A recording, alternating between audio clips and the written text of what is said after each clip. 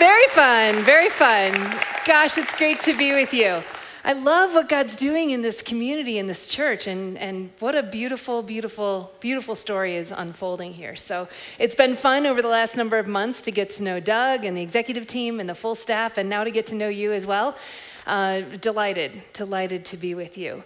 And our topic today is going to be a continuation where Doug started this 3-part series last week about the priority of the soul and the well-being of your soul and how it impacts all the different areas of your life. And I listened to his message, and I know he gave you an assignment, so I'm checking in to see. I won't tell him, but anybody do the thing where you sat down? Look at you. A couple of you guys did. Yeah, you sat down and said, what is going on in my soul lately? And not what do I believe about God, but what's actually true about me right now. Such an important soul-searching sort of examen of your life. So great. If you haven't done it yet, you can always pick up a pen and carve out a quiet place and do that kind of a thing. It's important. And I live up the street a little bit, up in Boulder County, and we've been a little bit disrupted since the wildfires that came through on New Year's Eve. And so part of the reason I want to mention that is that this vision of living your life deeply rooted in God, caring for your soul, bringing intentionality to that, actually makes a profound difference in our resilience, in our ability to endure even really, really hard things. Some of you may be in really hard, disruptive circumstances right now, or it might be relatively easygoing. I don't know. We're still a couple of years on into a global pandemic, and now there's disruption significant in the economy in Europe and all that. No one knows. No one knows where we're going. But none of us, no humans do. But I am here to tell you that there is a way of ordering our life, a way of life, you could say, that allows the depth of our real-time, in-the-moment connection with God to absolutely ground us, infuse us with life, and enable us to live into the challenges of ordinary life and even extraordinary circumstances in ways that we can be bearers of the kingdom. We can be bearers of love and joy and hope and peace and all kinds of beautiful things. So that's been my story the last number of things. We're still living in an Airbnb, but God is with us, right? Wherever you're at right now, God is with us profoundly and very really.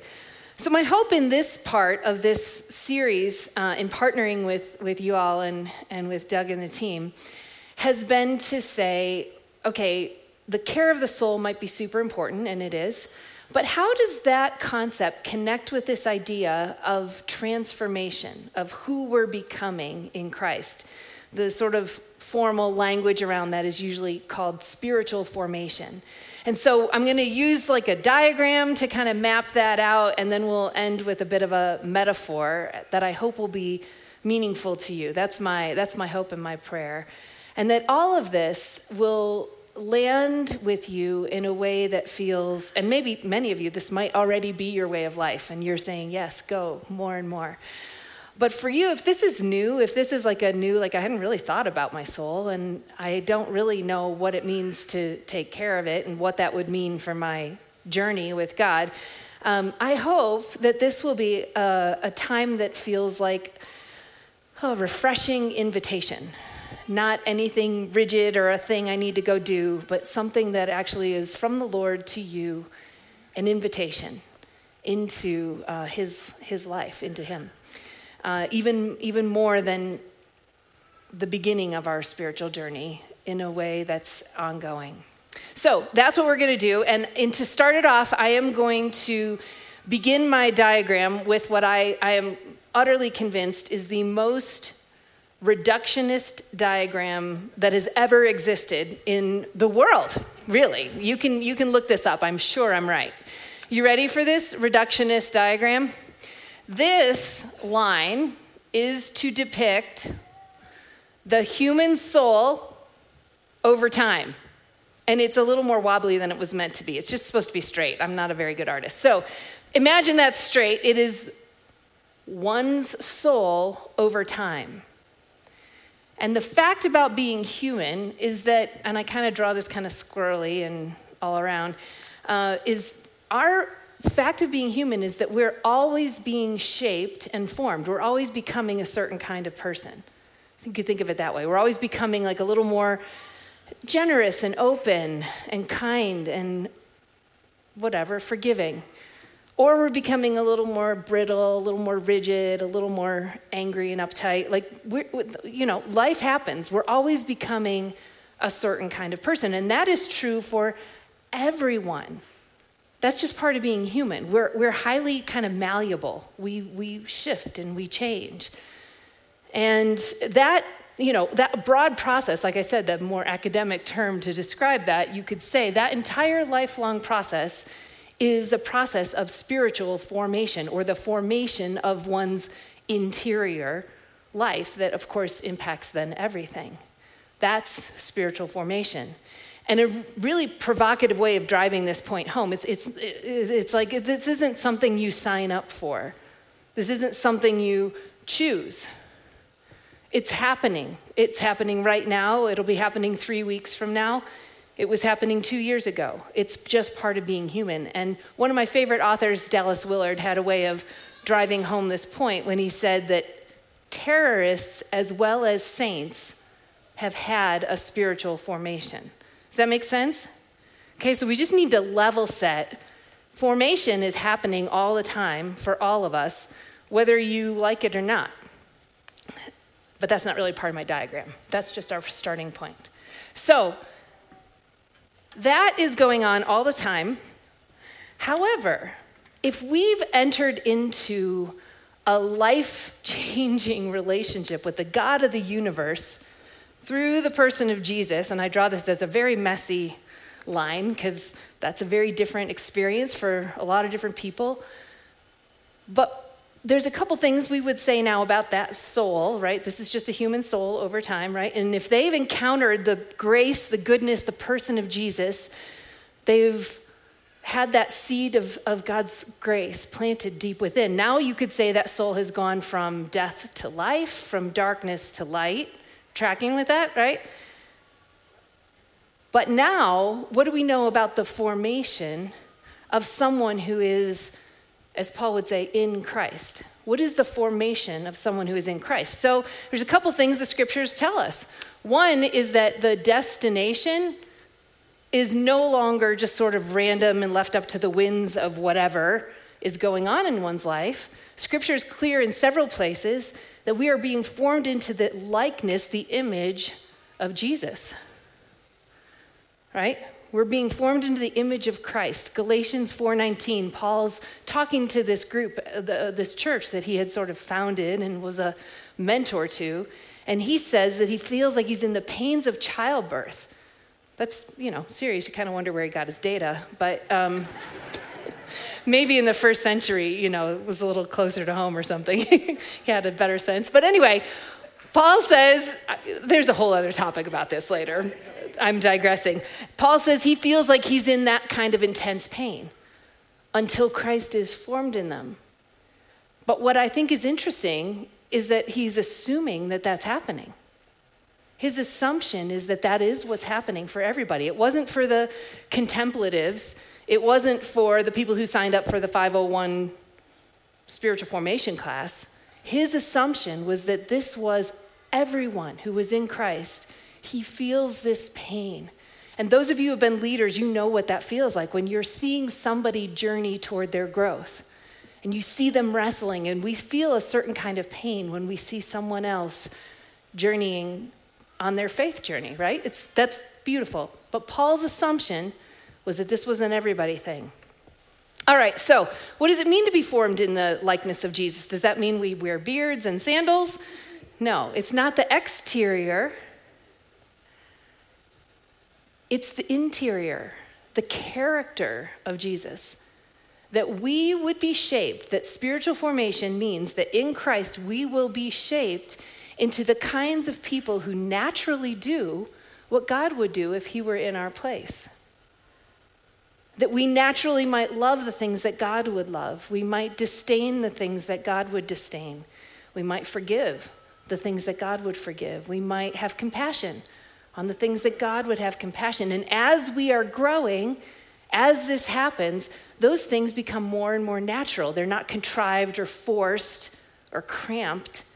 They're opening. They're what increasingly makes sense to us. That's a powerful idea about transformation. So that's the goal. And also, I just need to say, ultimately, marked by love. Well, again, I'm not an artist, but the idea of increasing love for God, for others, for the least, for the lost, love for self, love for neighbor, love for enemy, all of these markers are increasing capacities for love. Pretty compelling. More and more people like this in the world.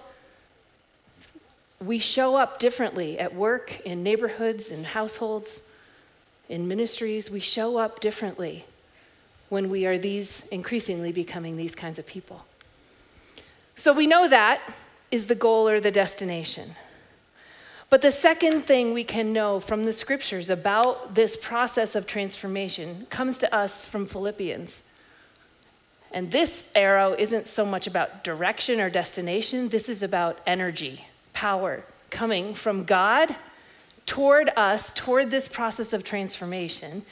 And the scripture we're going to look at is Philippians 1:6, right? The same guy that wrote Galatians is writing to this church, and he's telling them a really important truth, that they could be confident in this, that he who began this good work will be faithful to complete it. It was begun by grace, and it will continue by grace. And he's saying that it's not like if you just straighten up and fly right, God will kind of give you the booster rockets, or if you just do everything so, then God will get involved. To the contrary, we can be confident. When you lay your head on the pillow at night, you're not lifting a finger toward a process. You're resting. The God of the universe is doing what only God can do. And it's significant that now, when we've entered into this relationship with God, now the Holy Spirit has taken up residence within us in a very mysterious but real way. And now from within, the God of the universe is doing the things that only God can do, right? The Holy Spirit, we know, is comforting us, is convicting us, is instructing us, is teaching us, reminding us of the things that Jesus said, interceding on behalf. There's all these things that the Holy Spirit is doing. How often? 24/7, 365. Always. The Spirit of the living God is at work toward this process in your life and in mine. Always. Always, always. Very powerful. Intuitively, though, we know that there's energy we bring, right, for this process. We don't sort of just float downstream into our journey of transformation. So let's posit that there's going to be energy we bring that comes sort of from our side. And often we get super motivated to be like, yeah, I get that idea. I want to be more like Jesus. And we drop into our little gap analysis, right? It's like, here's Mindy, current state. Here's Mindy, future state. And we kind of like MapQuest our little way. MapQuest nobody even uses anymore. Okay, so we sort of like try to plot our own pathway. I felt this strongly and when I remembered that I had done this when I was in college. Because when we see this very compelling picture, we're like, tell me, what's the work I need to do? Many of us are wired to go do work. We like working. We want to bring our energy toward a goal that we think is important. What's the work we do? And I think this is the one that I want to hunker on, because I think so many of us easily misunderstand. I know I did for a very long time. What is the work I do? And my heart is open for God. I'll do anything. Tell me what do I do? There was a season when I was in college where my now husband and I had gone to a conference, like a Christmas conference that was sponsored by the campus ministry that we were part of. And during that conference, one of the speakers gave this like really compelling message about the fruit of the Spirit, that there would be these telltale signs of the activity of the Holy Spirit in your life. It would be love, joy, and peace, and patience. And there's 9 things that are mentioned in Galatians 5. And I came back from that conference going, yes, that's the kind of person I want to be. And I took my little day planner, and those of you under 40, we used to write things down in a physical book. It's quite charming. And so I loved my little thing. And so I had all those, my courses and classwork and homework in it. And so there was like a month view at a time. And so I thought, I get it. I get this idea of the fruit of the Spirit. And I wrote down at the top of January, love, February, joy, March, peace, April, patience, all the way through to August or September. I figured if I can learn calculus, I can learn the fruit of the Spirit, right? Right. You can guarantee that by the time April came around, I had given up on the project altogether. There's a kind of learning that's about us becoming that is far different than conceptual head knowledge. And it's vital that we enter into that kind of becoming because it's all too easy for us to have head knowledge about, say, learning to forgive. We might know everything Jesus ever said about it, but are we becoming forgiving people? That's a different question. And my pursuit of those topics wasn't going to land in my brain the way calculus did. It had to land in a different place in my soul. But nonetheless, the point was I was willing to do the work. I just didn't know what the work was. And I find that in many environments, I've done a lot of work in ministries all over a lot of places, that a lot of Jesus's people can end up being almost like what I call Christian contortionists, trying to do the work of being like Jesus. And we think, I should be more forgiving, and I should listen better, and I should give sacrificially, and I should, whatever. And we get all like from the outside in trying to make ourselves into something we're fundamentally not, or not yet. And we can't run a race that's marked out for us. We can't go do the things in the world. We become sort of stiff and awkward instead of generative and life-giving to the people around us. And I think it doesn't have to be that way, but this is the point we're trying to get to today, is what is the work we do? Let's anchor it in Scripture first, that there is work. Philippians 2, same guy, writing to the same group of people, the next page over in my Bible, says that we work out our salvation with fear and trembling. He's not saying be afraid of God. It's more like take this seriously. Don't toy with this. Your growth matters. Your journey with God, working out your salvation, actually matters. Now, he's not saying work for your salvation. That's been settled. But he's saying work it out. Press it through. Thank God the day I came into a relationship with God wasn't the day that God pulled out a laundry list of all the areas that I needed to grow in and said, get after it, Mindy, go, go, go. And it was a long list, should that list have ever been written. But that's not how God operates. He invites us gradually into what our next step is, and then what the next step is, and then what the next step is. He's a trustworthy guide in this lifelong process of becoming. But yet we're left with what is the work that we do, because I do believe there is work that we can and must do that is vital, that opens us up to all of this. Because as you can imagine, when these two arrows collide, there's the combustion of transformation, the furnace of transformation. When that happens, the tectonic plates of our interior soul structure start to shift.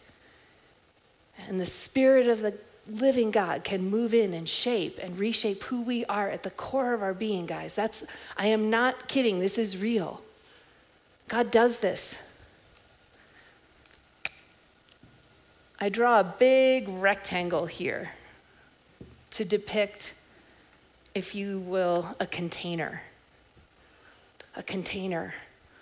I believe the work we can and must do, and the ancients have spoken of this, the work we can and must do that's only ours to do, no one does this for you, is to carve out the time and the space to become aware of and responsive to this ongoing work in your life.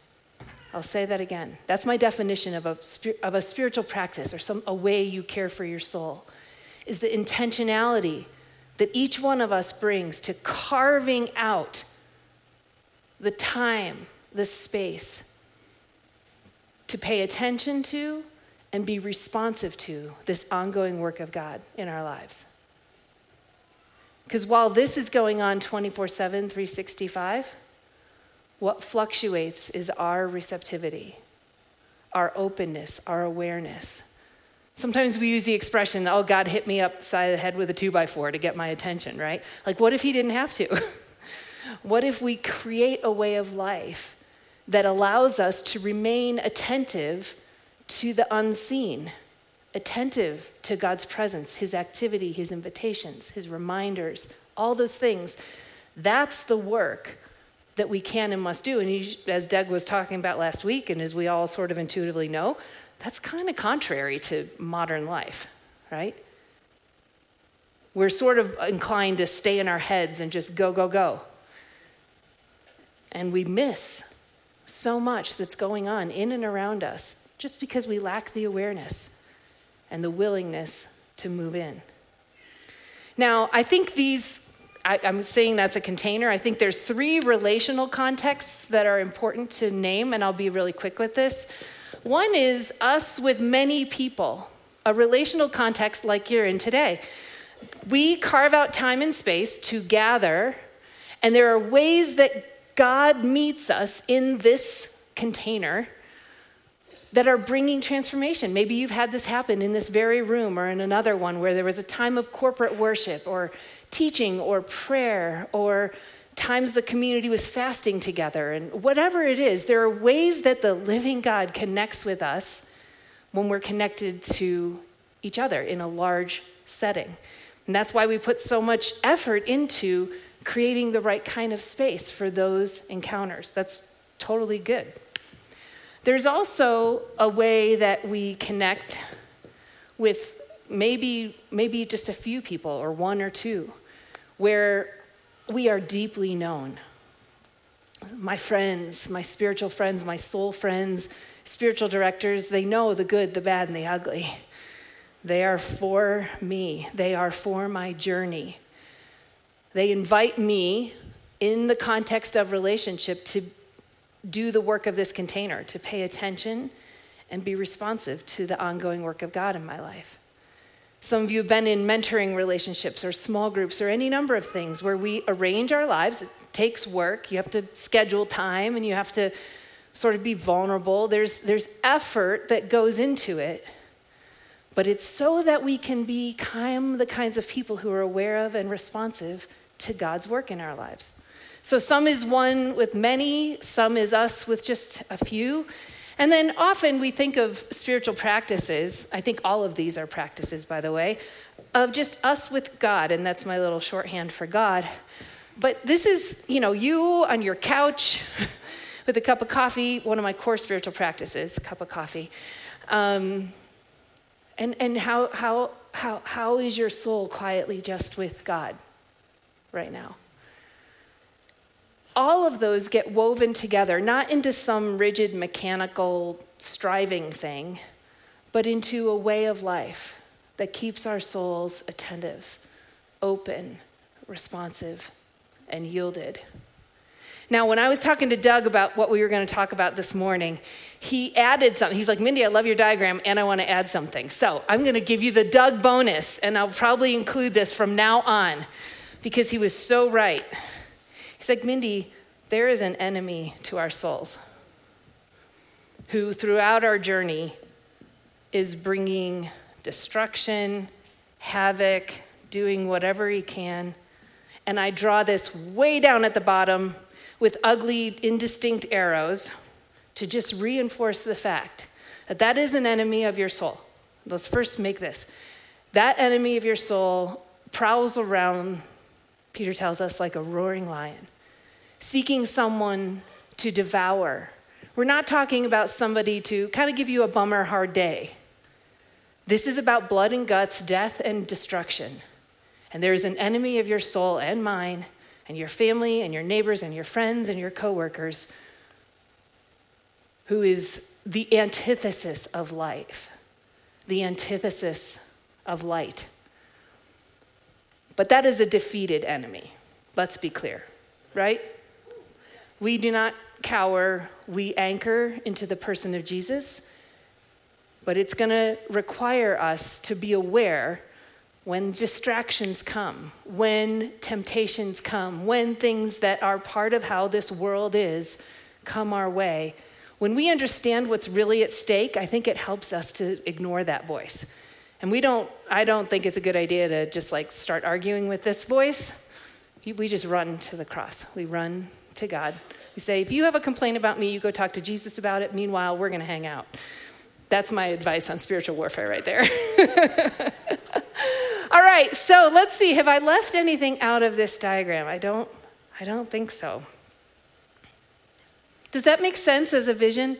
Sometimes when people talk about spiritual formation, they think we're talking just about things you do in a hyper-individualized way, yourself and God.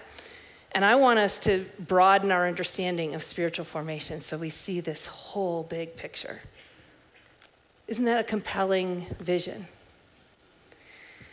Now, human soul, changing over time, all those kinds of things. I want to finish by anchoring us in a metaphor that has been helpful to me personally and to many people. And the way I get about this is to draw from an expression that a lot of people use in a work or a team environment. Could be sports team, a work or ministry team. But do you guys use that expression of like, what do different people bring to the table? Do you know that? Okay, so like, somebody brings creativity to the table, somebody brings administration, somebody brings leadership, and as everybody brings what they bring, the idea is the project then moves forward, right?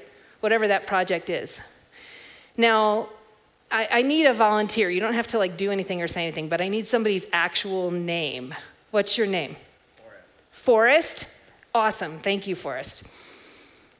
What's on the table is a version of Forrest 2 years from now that is more like Jesus than he is right now. He seems like an awesome guy, but do we believe that that version is possible? Yes, with great joy, He's saying, I hope so. Yes, we all hope that for you and for us and for me, right? Okay, so Forrest, 2 years from now, that's the project. That is what is metaphorically on the table. So there are 2 chairs at this table. One of those chairs is for God, and one of those chairs is for Forrest. So let's start with God. What does God bring to the table for that 2 years from now version of Forrest that is, say, more grace-giving, more courageous, more bold, more creative? Whatever it is that God has, what does God bring to the table in order for that version of Forrest to come forward? Unconditional love. Excellent. What else? Wisdom. Yep. Patience brings a lot of good things. Somebody might have said this, I'm not sure. There's one word I'm always also looking for. Those are all good. And the word is power. We have got to get clear on this, guys. Only God actually brings the power that brings that forward future version of Forrest. So, but let's think more about that. God here, is God sitting in, how often is God here? Always. And is God's presence like just kind of turned away, a little hacked off that Forrest isn't quite as loving as he should be? No. What is God's posture here? He has leaned in. You could say he has given everything of himself for Forrest's destiny, life, calling, future. So that's what God brings. But there is this chair here for Forrest. And what does Forrest bring for this project to move forward? Nobody wants to say anything. Okay. I will say a few things. Forrest has to bring availability, openness, yieldedness. It is not an impressive list. Sorry, Forrest. This is the one who holds all things together, the eternal one, the pulse that sits at the center of the world, the universe, who is full of goodness and light. Forrest's list is not impressive, but bring it he must, or this does not move forward. God, our God, is a respecter of persons and does not move into the human soul uninvited. That is true at the beginning of our journey with God, and that is true throughout. Some of us, and I know this was true for me and probably maybe still is in certain areas of my life, some of us end up living highly defended against God. Highly defended against God having access to certain parts. Highly defended against, and actually it's a hard thing for us to learn to sit down.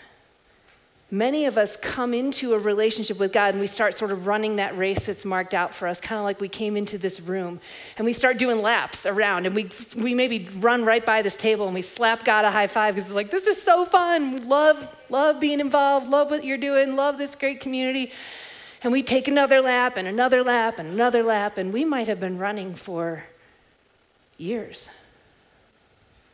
right past this invitation. And we kind of get addicted to our running. We like running. We feel effective. We feel strong. We feel in control. We feel like we're working on God's purposes. But we run right past this invitation. And it actually is hard for many of us to learn to stop that running, to learn to sit down, maybe to turn towards, maybe to get quiet. Because you know what? You feel useless. I'm not doing anything. Learning to rest in God's good care, saying, have your way, at a level below words. I don't even need to know. You know, sometimes we go, well, God is working on this in my life. How do we know? How do we let ourselves stay open? We might know, but we might not. What is God doing? What might he do? There are times I've asked groups like this and wondered in my own spirit, like, why is it so hard to sit down? Like I said, sometimes we just like the running, we feel addicted to it, we like to be needed, we like to keep moving. I think there are deeper issues too sometimes. I think there's maybe a resistance to being loved, to being that deeply known and that open. I'm not a psychologist. Maybe there's people who would know better than me what those reasons are. But I do know, and there's an enemy, right, who's saying, don't sit down, don't sit down, don't sit down. Keep going. Your value isn't what you do. Go, go, go. What does it mean to sit down and get quiet and rest? How long has it been for you since you really just stopped to be with God? Again, maybe this is your way of life and your routine, and please mentor the rest of us. But if it's been a very long time for you, what might God have for you? I gave this, and I will do this for you as well, as an assignment one time. I was teaching a class, and one of the guys came up to me the next week, because I had said I'd left this assignment, like, hey, over the next little bit, find 2 actual chairs in your real life. Could be at a coffee shop, could be in your home or in your car, in your office, wherever, but find 2 chairs and kind of tilt them towards each other and take some time to just sit down and see what it feels like to embody that willingness. And this gentleman came up to me afterwards and he said, Mindy, I just want to talk to you about what happened. And I was like, sure. He said, I went into that time, he was at a Starbucks or something, and so he's like, there's noise and busyness all around me, but I turned these 2 chairs and kind of put my stuff on one of them so nobody would sit there. But I sat in that chair, and he's like, I own a business, and I have these really big decisions that are in front of me right now. And I wanted so much to hear what God would say about go this way, go that way, how to resolve this situation. I don't remember the details. He said, I sat there really eager, desiring, but I tried to just do what you said and just get quiet. He said, the only thing I heard was, I love you. I love you. And he the week later, he's telling me this story. And in all seriousness, he looks at me and he goes, do you think that was God? Do you think that was God? And how many times when we're caught up in that, I know I need this, I've got this decision, how much do we need to hear what Henry Nouwen called the inner voice of love? How much, once hearing that, do those decisions start to find their way? But I don't know about you, but I need to hear that voice of love a lot, more than I probably knew. And sometimes God might say other things or nothing. But this is an invitation not only to Forrest, but this is an invitation for you.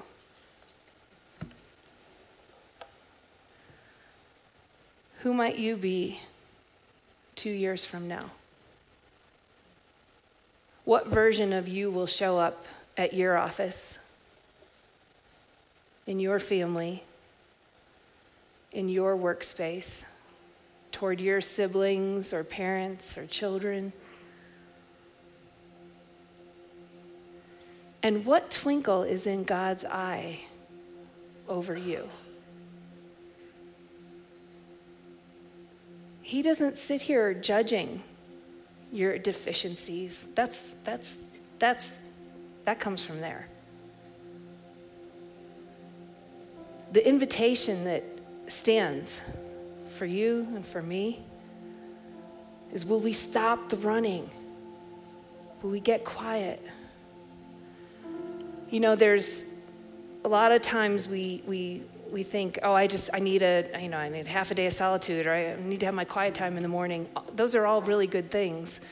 But in my experience, it is entirely possible to burn through a 45-minute quiet time and never actually sit down. That might shake your snow globe a little bit, but think about it. It is entirely possible to burn through, I've read all these chapters, and I'm doing this, and I'm reading my devotional, I'm writing in my journal, and never have this happen. One of the first times I took a solitude, half day of solitude, I had young kids at the time, and when you have young kids, you need like an act of Congress to get away for a couple hours. And by God's grace, one came. I found it always happened on the high holidays, right? It was like 4th of July or something, but I took it. And I sat there churning for hours. And it was probably in the last 45 minutes of a 5-hour afternoon that my soul finally did this. Guys, I would want that for you. I think God wants that for you. So your assignment, should you choose to accept it, will be to find 2 chairs. Maybe today. Maybe later this week when this idea comes back to you. Take it as an invitation. Feel what it feels like to sit down, to turn, to be quiet. See how much your soul is anxious and wants to be productive, and tell it, we'll be productive later. Right now, we're just being here. And my hope for each of you because you have your own name here, and you know what 2 years from now might look like in your life. But there's also you as a collective. And your church is amazing. And I wonder what this community 2 years from now looks like because of you. Let's pray. Oh, Jesus, you are so trustworthy and good. We are so grateful for how you lead us, how you guide us, how you are tender with us. You are not harsh. You are not angry. You are love. You are love, joy, peace, patience, kindness, goodness. All those things describe you. So God, whatever it is that might be a barrier to our finding time and space to be aware of and responsive to you, whatever might cause us to resist being open in your presence, we just ask you for help. We ask for you to guide us, show us, highlight in our minds those chairs. Even right now might come to mind. It's at my desk, it's at my living room. Highlight that invitation for each one of us, God. And we say yes to your invitation. We'll do it authentically at the right time, not forced, but we want to show up and we want to be with you. And we want to say, have your way. For our sake, for your glory, and for the advancing of your kingdom in our day, we pray in Jesus' name. Amen.